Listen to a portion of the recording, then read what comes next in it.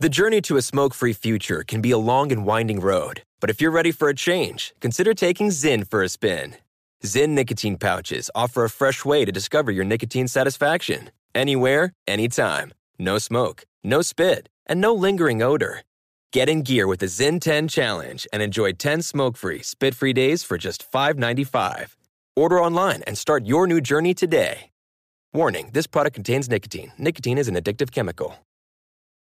What's up, this your boy Lil Duval, and check out my podcast, Conversations with Unc, on the Black Effect Podcast Network. Each and every Tuesday, Conversations with Unc podcast feature casuals and in-depth talk about ebbs and flows of life and the pursuit of happiness. Unlike my work on stage, I tap into a more serious and sensitive side to give life advice and simply offer words of encouragement, yet remind folks to never forget to laugh. Every Tuesday, listen to Conversations with Unc, hosted by Lil Duval on the Black Effect Podcast Network, iHeartRadio app, or wherever you get your podcasts. Presented by AT&T. Connecting changes everything. Pause for a big thank you to our partner making today's program possible. It's Dexcom. With the new Dexcom G7, you get better diabetes results without those awful finger sticks. It sends your glucose numbers to your compatible phone or to your watch, so you can always see where you are and where you're heading. See how food and exercise affect your glucose. It makes it easier to spend more time in range and lower your A1C. Take more control of your diabetes with the #1 recommended CGM brand. It's so easy to get started today at Dexcom.com. Dexcom.com. Dexcom data on file 2023. If your glucose alerts and readings from the G7 do not match symptoms or expectations, use a blood glucose meter to make diabetes treatment decisions. For a list of compatible devices, visit Dexcom.com/compatibility. Thanks, Dexcom, for being our partner. Become a part of the fast-growing health and wellness industry with an education from Trinity School of Natural Health. Trinity graduates can empower their communities through natural health principles and techniques, whether they go into practice to guide others toward their wellness goals or open a store to sell their favorite health products. Trinity grads are equipped to change lives with 19 online programs and flexibility to fit your busy schedule, including the popular Certified Natural Health Professional. You can get the training that helps you turn your passion into a career. And here's the best part. You can earn the certification in less than a year. From herbology to naturopathy and health coaching, Trinity allows you to make a meaningful difference by helping others live healthier, happier lives. Don't wait any longer to pursue your passion for natural health. Enroll today at trinityschool.org. That's trinityschool.org.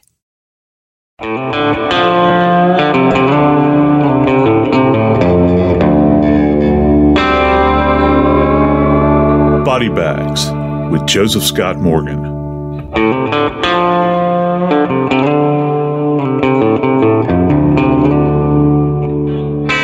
As a death investigator, there are no other deaths that impact you more than the death of a child. You can't get past it. Some people would say that it's almost a trite saying, but I don't know that there are any truer words. I'm still haunted by cases from my career involving the deaths of little ones. The deaths of Tylee and JJ have haunted us now for months as we continue to look into this investigation of Lori Vallow and Chad Daybell. But something has come to light recently relative to DNA testing, and today we're going to explore that. I'm Joseph Scott Morgan, and this is Body Bags. I keep going around and around and around with this case, and the more doors that are opened, the more confused I am relative to what we have as far as causal factors of death, what we have as far as tiebacks relative to specific types of evidence that are out there. And I got to tell you, I'm confused at this point in time. Joining me today is Jackie Howard, executive producer of Crime Stories with Nancy Grace. Jackie, we've been on this journey together for a while. Are you as frustrated as I am? I am, Joe. And to be able to understand what's going on with this case right now, we need to back up and look at the history. Lori Vallow has been married several times, and that's very germane to this case at the moment. Lori Daybell divorced her first husband, then married Joe Ryan. That is Tylee's dad. They divorced, and Joe Ryan died, reportedly of natural causes. Next, Lori marries Charles Vallow. Lori and Charles adopts JJ. JJ is the biological son of Charles's nephew. Charles and Lori get a divorce, but have a contentious custody agreement. He goes to the home to see JJ, and at that point, he is shot by Lori's brother, Alex. He claimed it was in self-defense.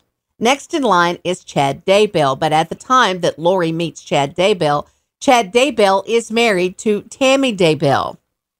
Tammy Daybell dies in her sleep. No autopsy is done, and Chad and Lori get married on the beach in Hawaii just 2 weeks later. I'm going to let you take this over now, Joe, and explain to us the intricacies of Tammy Daybell's death. There was no autopsy, and ultimately Tammy Daybell's body was exhumed as questions arose whether or not her death was truly of natural causes. You know, the beauty of what we have here, relative, if there is any kind of beauty, I think, is the simplicity of science. As confusing as people can make things in their own life, the messiness of it, when we're looking at death investigation, we always turn to the science. And we try to get an understanding of the world that we inhabit. Certainly, Tammy Daybell, we think about her death. We think about JJ and Tylee. And with Tammy was, you know, and we've done a full episode of Body Bags on Tammy, and that case has always struck me as so bizarre, and not necessarily just simply her death, but what took place afterwards, because you have a very young woman who was in robust health that had no, and I mean no, signs of any kind of disease or pathology or anything going on. As a matter of fact, it's been widely reported that she was trained to participate in races and all these sorts of things that is running. And she had no previous complaints, but yet she's found dead by her husband, Chad Daybell, that fateful morning. And seemingly the wheels began to fall off from an investigative standpoint. You've got a less than thorough investigation into her death at that moment in time. She is not autopsied, which somebody given her age range should have been autopsied, particularly with no previous medical history. Because, you know, the coroner looks at a case like this, and if you don't have an attending physician that's treating you for some kind of disease, then it falls to the coroner to sign the death certificate. Well, what are you going to list as the cause of death in a situation like this? And in conclusion, you know, her death was listed as a very nonspecific, natural type of death, and it's anything but that. She was essentially embalmed and taken across state lines from Idaho to Utah, and where she was buried, and her body was in the ground for months before somebody came to their senses and said, you know what, we've got all these other deaths that are occurring. We've got this young woman who is in pretty good health. We probably need to exhume her and take her body out and take a look at what's happened. Let me jump in here, Joe. Yeah. 40-something-year-old women do not usually die in their sleep. When it does happen, obviously the first thing you think of is some kind of heart condition, a heart attack, or something along those lines. But if that had been the case here, that would have been listed on the death certificate as the cause of death, as opposed to just natural causes, correct? Yeah, it would have been. And, you know, when we think about heart attack, the only way to make that diagnosis is to do an autopsy. Now, you can suppose a few things, I guess. If somebody has, you know, a diagnosis of heart disease, they have a diagnosis of hypertension or any other kind of contributing factors, but we didn't have that. So in order to make a diagnosis of a heart attack, which actually is a term that is used in the general public, from a medical perspective, it's called a myocardial infarction, which means that part of the myocardium of the heart has died due to insufficient blood supply, oxygenated blood supply. So you have that little bit of heart muscle, the myocardium, that actually dies, and the heart is incapable of keeping up and providing the body with a supply of blood. And so the individual dies. But you have to visualize that in order to make that diagnosis post-mortem. This is not like you've got somebody in the hospital where you're doing diagnostic testing and all those kinds of things that go on. That didn't happen here. You've got somebody that you're saying that this is a cardiac-related death. They're found dead in bed. They have no previous history. And you're just going to kind of go off into the ether and make this determination. Well, that's a problem, particularly when you have in your periphery, you have all of these other people that have died. That is a horrible set of circumstances to put the authorities in. And that decision was made at that critical moment in time where they just decided to release the body and have her buried. And the reason it poses a problem is not only have you not examined internally to see what was going on with the heart or with the brain, because it could have been a stroke. I guess you could make that argument. But also, once the embalming process takes place, then all the blood is gone. That's the purpose of embalming. You remove the blood, you replace it with embalming fluid.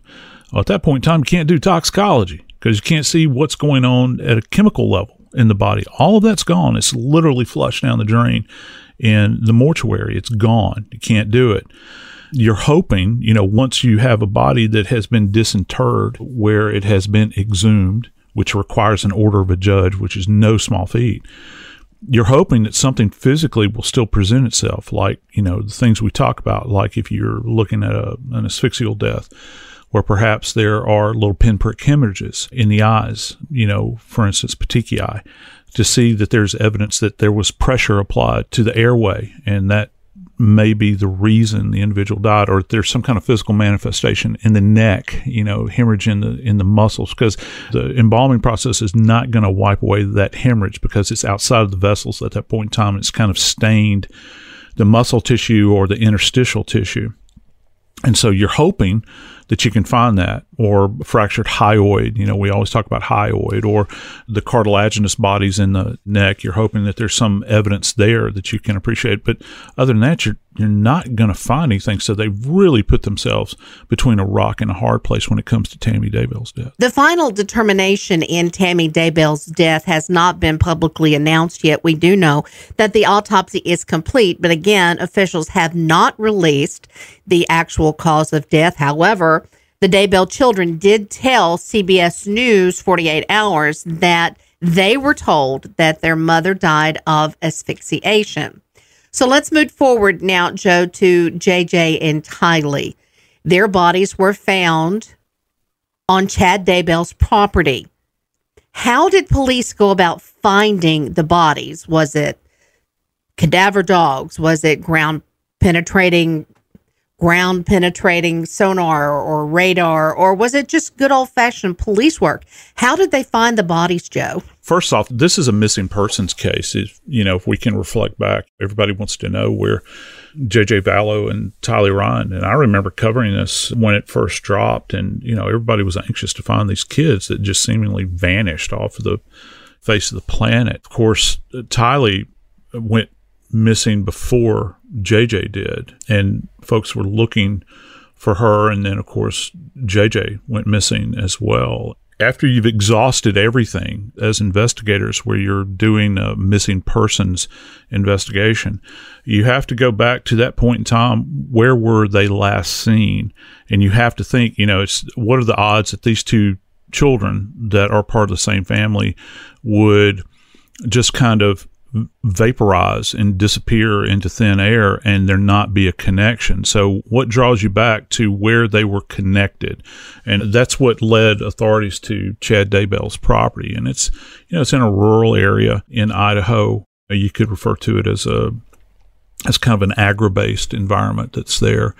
And a lot of property. There's outbuildings adjacent to the main house, and you kind of have pasture land out there. There's kind of a communal fire ring where, you can see aerial shots. You can actually see logs that people have pulled up around the fire ring. You can imagine you're hanging out with friends and whatnot. Maybe somebody's got a guitar out. You're maybe roasting marshmallows over the fire up in that chilly environment in Idaho and just enjoying yourself. It almost has a bucolic feel to it when you begin to see it. And then the horror is kind of revealed. I can remember it clear as day. They'd found this disturbed upturned soil, which looked odd on the property, where you've got what appears to be sod that has been laid down over a particular area, and it's not like widespread. It's in one focal area. And they go to remove these layers of sod, dig down through the strata there, in the soil. And they come across these odd stones that are beneath the surface there, and they begin to pull those away. They're described as these flat stones. And there, lying there beneath those stones is the body of JJ. He's wrapped up in that environment. Some thought had gone into this because, why would you put stones over the body? Well, whoever did this understood that when soil is disturbed, you can never get soil back to the way it once appeared once you've put shovel to it. So I think at least the reason the stones were placed there was so that there would be some underpinning of the soil and it wouldn't have such a depressed appearance to it when you begin to look at the topography of the soil and that overlying sod that had been intentionally placed there. It gives you the impression that everything is as it should be. And of course, that wasn't the case because the sod, I think, is a dead giveaway. You've got that one plot that's there that's, happens to have a different appearance than everything else around you. You can never draw it back to its natural setting prior to disturbing the soil. And then they began to examine this fire ring area over there, which also is adjacent, and this is kind of ghastly, adjacent to where the family would bury pets. And some people have referred to it as a pet cemetery. I don't know if that's accurate or not, but, when they began to dig through the fire ring and dig through the areas immediately adjacent to there, they began to find fragmented bone and even some soft tissue eventually. And of course, that turned out to be Tylee's remains. She had been rendered down. An attempt had been made to render her remains down in this fire. And it has come out to, at this point, that not only was there an attempt to consume her remains with fire, but prior to that, there's an indication from the authorities, they've alluded to it, that she was dismembered. And so you've got these bone fragments that are there, and they're not just merely bone fragments. When you're going through an area like this, you have to understand that if you're talking about dismemberment, and I have to think that this is the case because they've mentioned this several times, they have evidence that the bones are not just merely fragmented as a result of what are referred to as like heat fractures, where bone comes apart because the fire is so hot. They have specific margins that they're looking at that give them an indication that a tool was applied to the bone, to the skeletal remains. And these are going to be neater cuts. And that gives you an idea of what had taken place prior to the body being burned. There's preparation that's gone on with both of these remains. Tylee's is certainly very ghastly, but when you look at JJ going back to his spot where they had laid him down in the ground, there was this kind of weird memorialization, because one of the things I didn't mention was that, he had been wrapped in plastic. Certainly his head was. And, I remember the detective talking about in great detail, and you can see he was very disturbed when he was given testimony in a preliminary hearing about how much tape there was. There was a tremendous amount of duct tape that was involved in the wrapping of his body, but they also had taken some kind of blanket and laid over his body before they put the stones. And that gives you an idea, I think, at least. That's what we refer to as memorialization of the dead. His body was treated differently than Tylee's. Tylee's there was an attempt to completely eradicate any evidence of her existence, but with JJ, there was an attempt to, honor him in some way, which is kind of a weird term, I know. But when you compare it to the way his body was treated versus Tylee's, it's quite striking.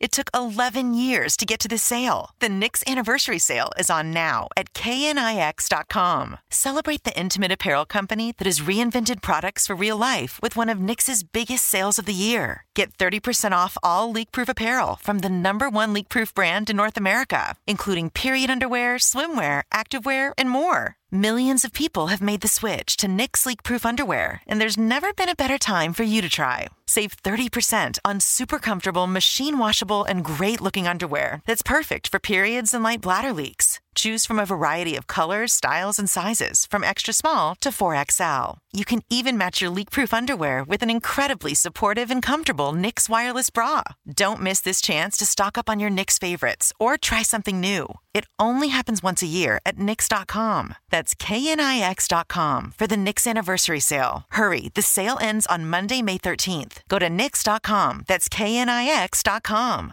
This is it. Your moment. This is your time to make your comeback with Purdue Global. When you come back with a Purdue Global degree, you create opportunity for yourself, your family, and your future. It's a degree you can be proud of, a degree that employers will trust and respect. Purdue Global offers working adults like you over 175 flexible degree programs to meet your specific career goals. These include associate, bachelor's, master's, and doctoral degrees and certificates. Purdue Global degree programs range from nursing to business to communication and more. Whatever your interest, we have the degree that will move you forward. You have the knowledge, you have the experience. Now it's time to get credit for the work you've done and earn the recognition you deserve with Purdue Global, Purdue's online university for working adults. You know you're worth it. We do too. So don't wait another second to get the degree that will take your career to the next level. Start your comeback today at purdueglobal.edu.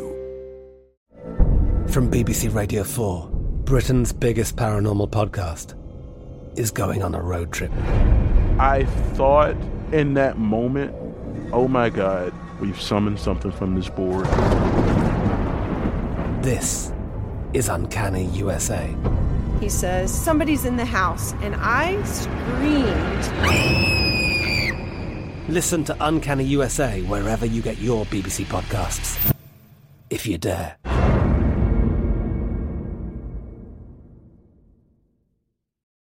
The journey to a smoke-free future can be a long and winding road. But if you're ready for a change, consider taking Zyn for a spin. Zyn nicotine pouches offer a fresh way to discover your nicotine satisfaction. Anywhere, anytime. No smoke, no spit, and no lingering odor. Ready to start your new journey? Get in gear with the Zyn 10 Challenge. Enjoy Zyn nicotine pouches for 10 days and discover a fresher way to experience nicotine satisfaction. Anywhere, anytime. Here's how to get started with the Zyn 10 Challenge. Simply pick your strength and varieties online and check out. Once your Zyn nicotine pouches arrive in the mail, enjoy pure nicotine satisfaction at your leisure. After your 10-day trial, let us know what you think. If Zyn isn't for you, no hard feelings. It's that simple. Order online at Zyn.com, that's ZYN.com, to start your new journey today with the Zyn 10 Challenge. Warning, this product contains nicotine. Nicotine is an addictive chemical.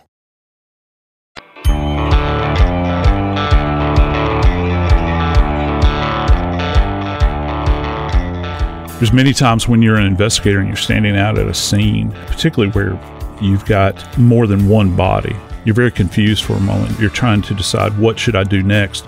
Am I doing everything that I need to do in order to preserve and make note of all of the little details that are at the scene? And, you know, there are many times I've gone home after working cases where I scratched my head and said, oh, gee, did I do this? Did I do that?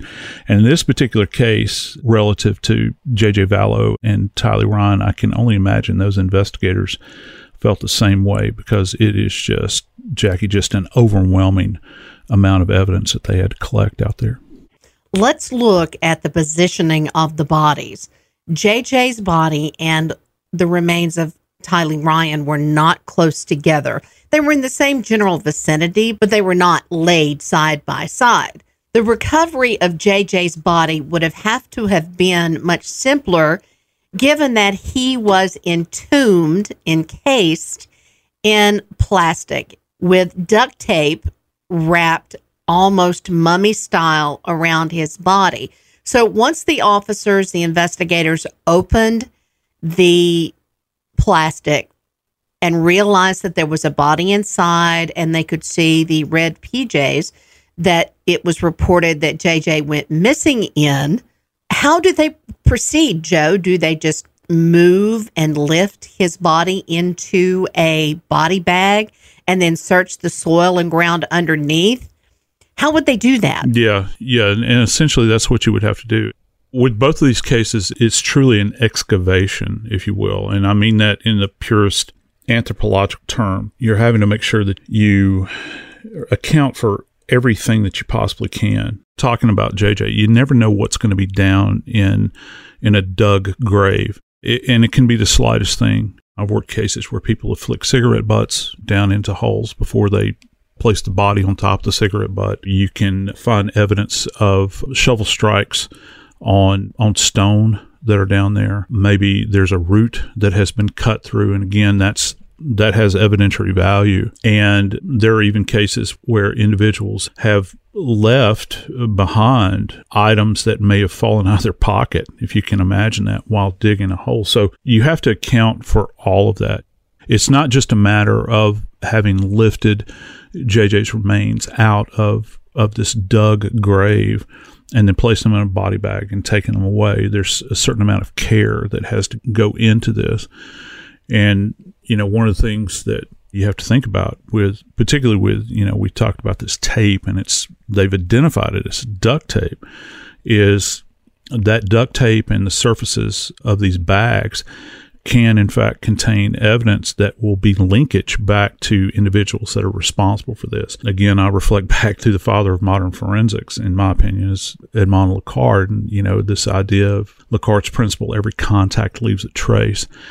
Anything that you do where you're touching a surface, whether it be a plastic bag, and certainly with tape, you have the potential of leaving behind trace evidence that's caught up, say, for instance, on the adhesive surfaces of the tape and on the surfaces of the bags. And particularly if you've got multiple layers of bags, which kind of sounds like is one of the things that we're dealing with here. If you've encased a body bag within bag, on that inner surface, the surface that's exposed to the dirt and to moisture, direct exposure, you might not have a chance at getting trace evidence off of that. But that inner area, that inner layer, you could even find latent prints on the surface of the plastic itself. Remember, plastic is non-porous, so it's not as smooth as glass, but you can leave behind print there. So you have to be very, very careful and treated very carefully. One of the things that was really striking to me is, and I found this a little bit troubling, is that the detective that was watching all this take place, in his testimony, he actually stated that one of the investigators at the scene had taken out a knife and had cut the bag open at the scene, revealing JJ's face. He could see brown hair and these sorts of things. That's something that I would not advise anybody to do at the scene. There'll be plenty of time to get identification done once you get it back into a controlled environment. But the problem with cutting a bag open is that once that bag is open, first off, you don't know what you're cutting across beneath that surface. Remember, if you're talking about multiple layers, you can disrupt evidence beneath there. And also, just to open the bag, that means you're pulling it apart, and then you're in a dirty environment and anything can fall into that bag. Your own hair, for instance, if you're not prepared physically, where you're wearing a Tyvek suit, for instance, and gloves and all those sorts of things, where you can transfer your own evidence that you're bringing into the scene or evidence that you were there as an investigator. It's not a controlled environment. You want to try to get that body back in pristine state.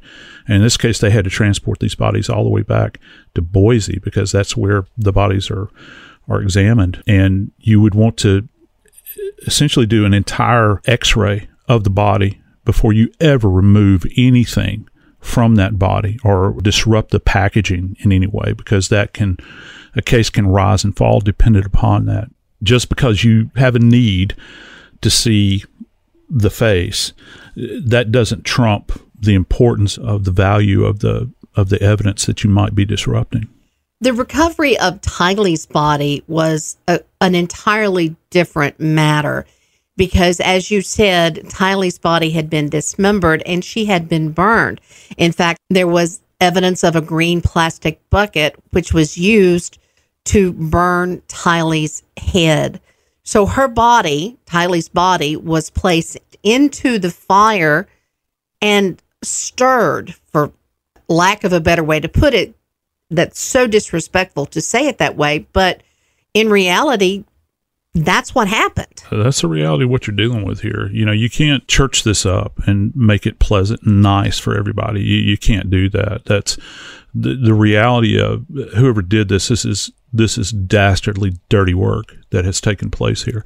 And so as an investigator, when you're taking a look at the scene and you're trying to process it, again, I go back to this idea that this is, from an anthropological standpoint, you have to apply, archaeological methodologies here in doing the recovery. And I think in one of the scenes, I actually saw sifting stations that they had set up, which are screening stations. And people are kind of familiar with this, where you have the big kind of box that has the screening where you shake down and you can look through all the remnants that are in there. Because if you're talking about cremains, which is what burned remains are referred to as, things for the average investigator that are out there at the scene, you might see something that to you just looks like a dirt clod.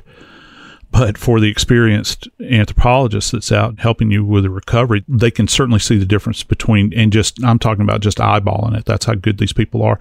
They can tell the difference between a dirt clod, for instance, and a bit of human bone. It's amazing when you're around folks in this field, and this is what they spend years and years learning to do and working their way through. So you look at these circumstances and you see what has been left behind. You have to take care. And in several of the photographs, you can see these aerial shots that they have. They've dug down several layers, but not real deep. This is not a deep burial, where you think about a grave, the standard is 6 feet deep. It's not like that. But you can tell in some of the progressions of the photos, because they're taken over time, you can see the investigators are standing there and it's getting deeper and deeper, but not to the level of up to their mid thigh or anything. It wasn't that deep.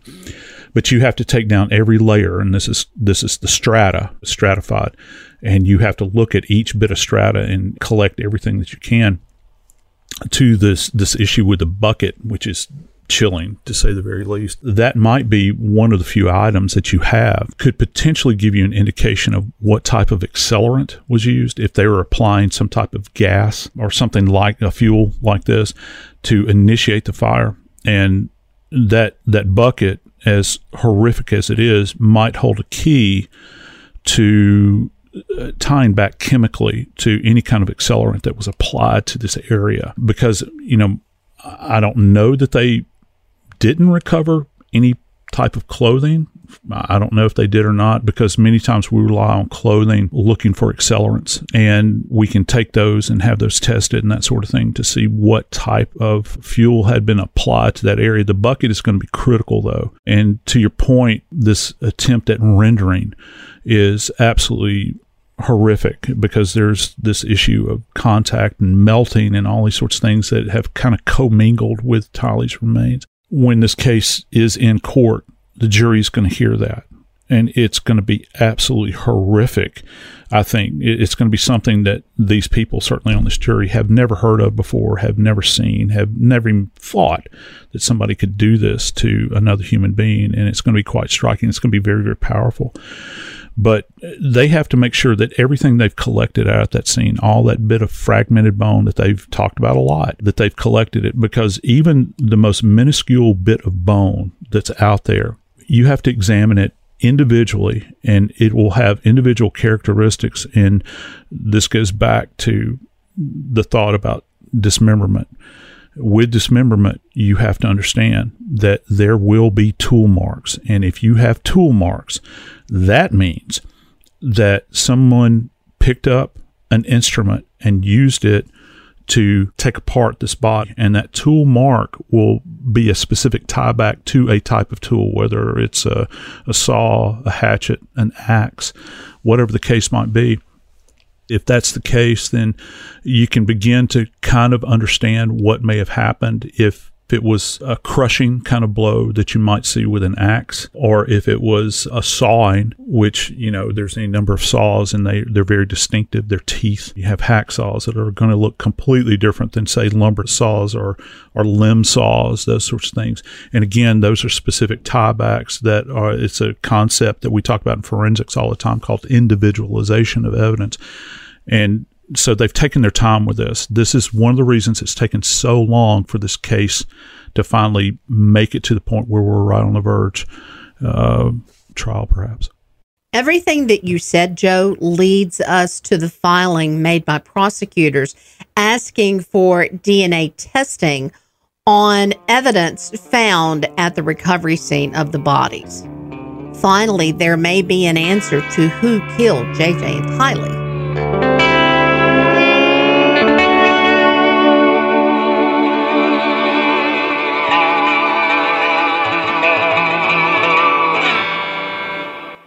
It took 11 years to get to this sale. The Knix Anniversary Sale is on now at knix.com. Celebrate the intimate apparel company that has reinvented products for real life with one of Knix's biggest sales of the year. Get 30% off all leak-proof apparel from the #1 leak-proof brand in North America, including period underwear, swimwear, activewear, and more. Millions of people have made the switch to Knix leak-proof underwear, and there's never been a better time for you to try. Save 30% on super comfortable, machine-washable, and great-looking underwear that's perfect for periods and light bladder leaks. Choose from a variety of colors, styles, and sizes, from extra small to 4XL. You can even match your leak-proof underwear with an incredibly supportive and comfortable Knix wireless bra. Don't miss this chance to stock up on your Knix favorites or try something new. It only happens once a year at Knix.com. That's knix.com for the Knix Anniversary Sale. Hurry, the sale ends on Monday, May 13th. Go to Knix.com. That's knix.com.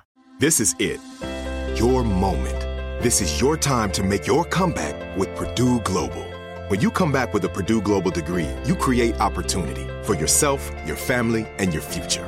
It's a degree you can be proud of, a degree that employers will trust and respect. Purdue Global offers working adults like you over 175 flexible degree programs to meet your specific career goals. These include associate, bachelor's, master's, and doctoral degrees and certificates. Purdue Global degree programs range from nursing to business to communication and more. Whatever your interest, we have the degree that will move you forward. You have the knowledge, you have the experience. Now it's time to get credit for the work you've done and earn the recognition you deserve with Purdue Global, Purdue's online university for working adults.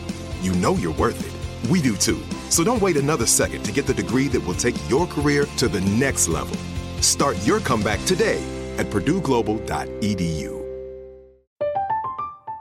I'm Katya Adler, host of The Global Story. Over the last 25 years, I've covered conflicts in the Middle East, political and economic crises in Europe, drug cartels in Mexico. Now I'm covering the stories behind the news all over the world in conversation with those who break it.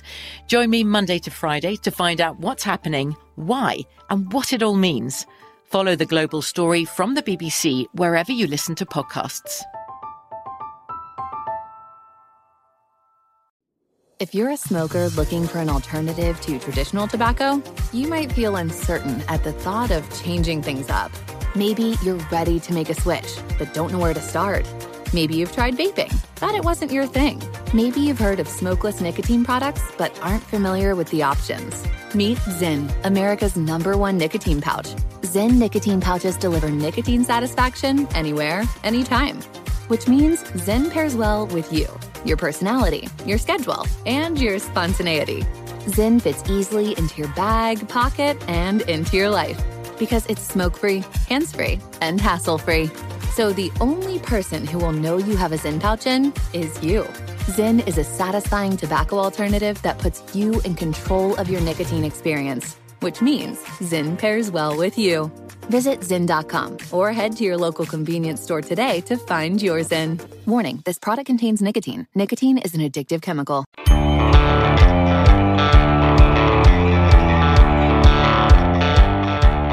There's an old saying that people talk about paralysis through analysis. You know, you can overthink things many times. And when you have bits of evidence that have to be analyzed, have to be examined, because you remember, we have to keep in mind that every bit of evidence, forensic evidence or potential evidence that's at a scene are little breadcrumbs that lead back to what actually happened. Remember, we weren't there to witness these horrible events. The evidence is going to actually point us in that particular direction to give us an indication of what may have happened, and more importantly, who may have been involved. And I think that that's what they're looking at here. The prosecution in the case against Lori Vallow and Chad Daybell has requested that a judge allow forensic DNA testing on evidence recovered from the scene. Now, Joe, with the way that we are in society today, with NCIS, CSI, and Criminal Minds, all of the forensic investigative shows that are very popular these days, people have the idea that the minute evidence is recovered, that it's automatically sent to the lab and tested for everything possible. That's not the case. In fact, prosecutors had not really requested anything be tested before now. Why? Well, we have to go back. I think in 2021, there was a request, and the defense has kind of fought that. They fought that all along the way because they have known for some time that the evidence that prosecution, the state, okay, because this is, now people have a hard time. I want to break this down very briefly. This is the state's evidence. It's the state's evidence. It's not the defense's evidence. This is the evidence that the state has gone out vis-a-vis their crime scene unit and they have collected. This is the evidence that has been collected at autopsy, at examination. All these items have been collected by the state. So when the defense sees this, they know that there's going to be one shot at this, because what they have been told is that the state intends to conduct what is referred to as a consumptive test. And consumptive means that these little points of evidence that they're finding, you're going to get one shot at it because it's so minuscule, in my opinion, at least. It's so minuscule that simply by testing that bit of evidence, it's going to eradicate the evidence at that point. Essentially, at the end, you're just going to have a finding, through the testing, whether it's DNA or, fiber evidence or whatever the case might be, or potentially even fingerprint evidence. And so it's going to be consumptive testing. That evidence will no longer exist to be tested again. That's what the defense is putting forth. That's what the state is stating is going to happen. And they have waited some time to do this. I think, like many people, struck by the fact that it hasn't been done to this point. Again, back to this idea of individualization. These are specific tiebacks, scientific tiebacks to everybody that had contact with these bodies, who was involved in these events leading up to the death. And one of the things that comes to mind is, and one of the things that's the most striking for me, is they've talked about these dried dark spots that are on the handles of both a pickaxe and on the handle of a shovel. And I don't know the size. Hang on right there a second, Joe. Let's detail what you're talking about here. Prosecutors want to send for testing hairs found on duct tape inside the body bag that was used to transport J.J. Vallow's body, fingerprint details on the adhesive side of the tape, dark spots on the handles of a shovel and a pickaxe recovered from the Daybell property, swabs from J.J.'s fingernails that were obtained during his autopsy. Those are the things you're referencing. Yeah, it is. Let's kind of go through these and think about what each of these means. People talk a lot about DNA. It's not all going to necessarily be DNA. It can be other things of other evidentiary value. I think the duct tape is a fine example of this, because not only what we have found out is not only are there potential latent prints that are left behind on the tape. Latent prints means that it's potentially either an invisible print, or if you think about the adhesive, and everybody at home, you can do this yourself, but if you have a piece of tape, take a piece of tape and go to the adherent side, the sticky side, and roll your finger, the pad of your finger, over that adherent, the adhesive side. And when you pull it away, you can actually see that there is a fingerprint that is left there. That's what we refer to as a plastic print. It's not a typical print that has been left behind by fatty lipids, which, you go to a non-porous surface like a mirror and you put your fingers on that surface. You'll leave behind a print there that is there because of a transfer from the kind of the fatty residue that's seeping through on the pads of your fingers.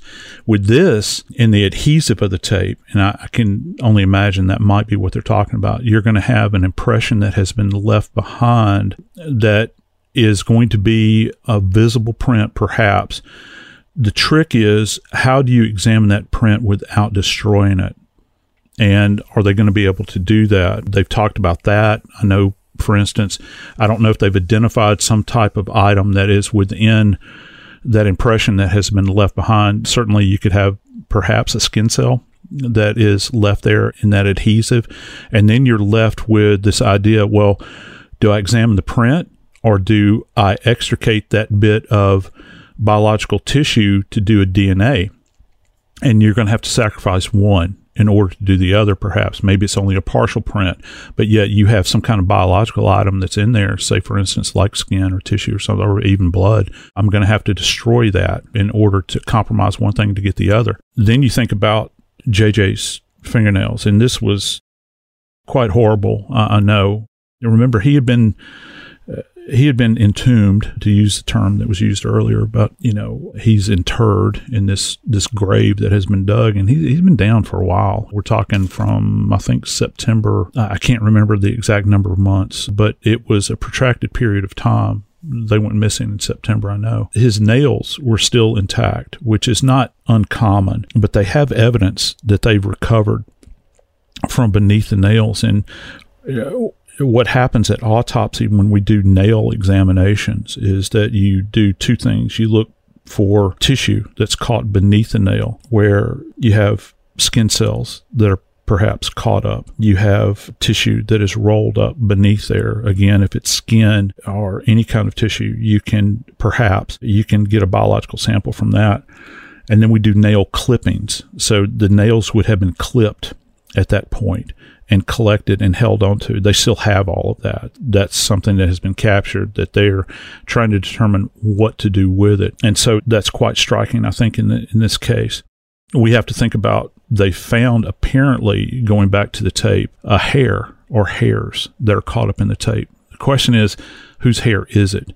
It's one thing, you would have an expectation that you would have JJ's hair that may be on the tape. But if it's another hair, is that hair viable? And what's the point of origin? Is it a head hair? Is it a pubic hair? Is it an arm hair that has been pulled off? And when you begin to look at the morphology of the hair, that is the examination of the nature of the hair, you can kind of identify that in one big grouping.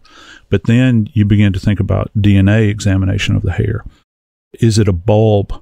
Do you actually have it yanked out from the base, from the root, if you will? And that's a much more rich area in order to harvest DNA from. Or is it merely a broken shaft? That's a bit less specific, because you're going to have to do mitochondrial DNA on the shaft of a hair. So the idea is to track that hair back to try to find that point of origin. Now, if Chad Daybell, who has been charged in this case, and there's indications that Alex Cox was involved in this, I think that the defense is going to say, well, we would expect to find hair from Chad Daybell or Alex Cox, because both of these men were in JJ's life, and this is kind of an arbitrary finding. They're going to try to paint it like that. It's an expected finding. You have a commingling of DNA perhaps, but I think that the fact that it's caught up in that tape, and that tape was used to bind him up, is going to be very, very powerful evidence. The biggest issue with this testing is that once it's done, it's done. There will not be another opportunity to conduct a test if any error is made. Obviously, they're wanting to find the possibility of finding out who was present at the time the murders took place. However, once this testing is done, it is done. All possibilities of any future testing are lost. Yeah, there's no do-over. There's no do-over whatsoever. Even the prosecution, the state, is That's what they're stating. This is going to be a consumptive test. It's going to be gone forever and ever. Amen. One interesting part to this is that the defense has stated that they want representatives there for this testing. I think the folks at the state crime lab said, no, that's not going to happen. One individual did, at least. And people have stated, relative to the DNA testing, that they would like an observer there, or maybe a third party to do it. I think somebody has even put forth this idea that you get an independent lab to examine that, and that's not going to happen, because as I stated, what did I state earlier? I stated that this is the state's evidence. There's a reason that the people of Idaho pay to have a state crime lab. It is the tool that the state uses in order to process evidence. It is, to the best of my knowledge, a certified lab, so that means that it meets all of the standards. So what are you saying, that they're going to do something nefarious to the evidence? I don't think that would be the case. You want a third party to come in.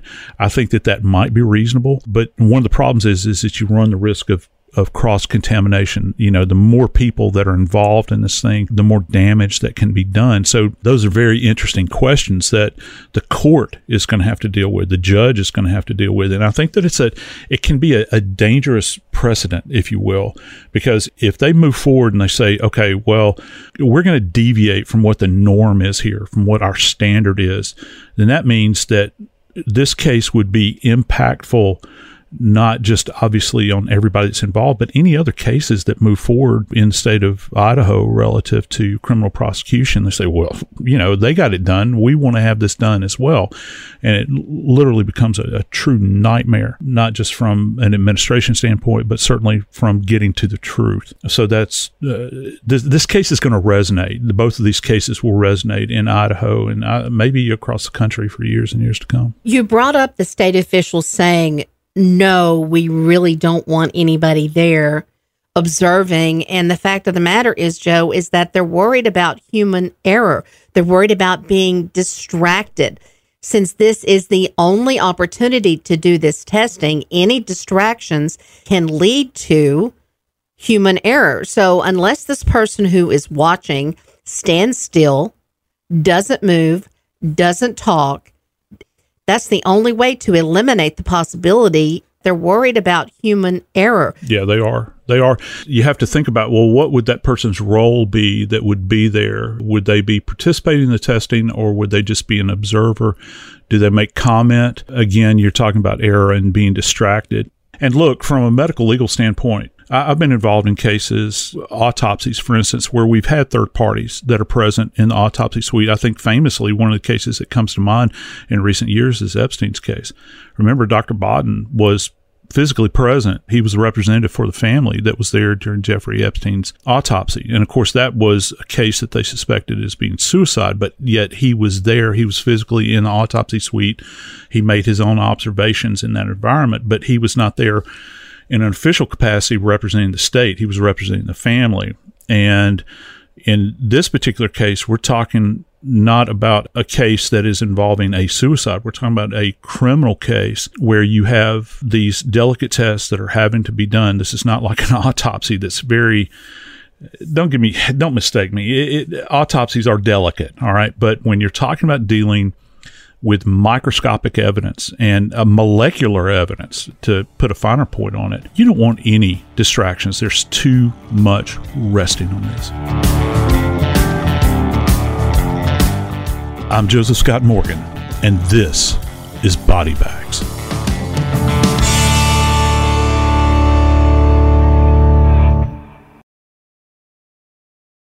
Pause for a big thank you to our partner making today's program possible. Managing your diabetes just got easier. The powerful new Dexcom G7 lets you see your glucose numbers on your compatible watch and phone without finger sticks. Amazing.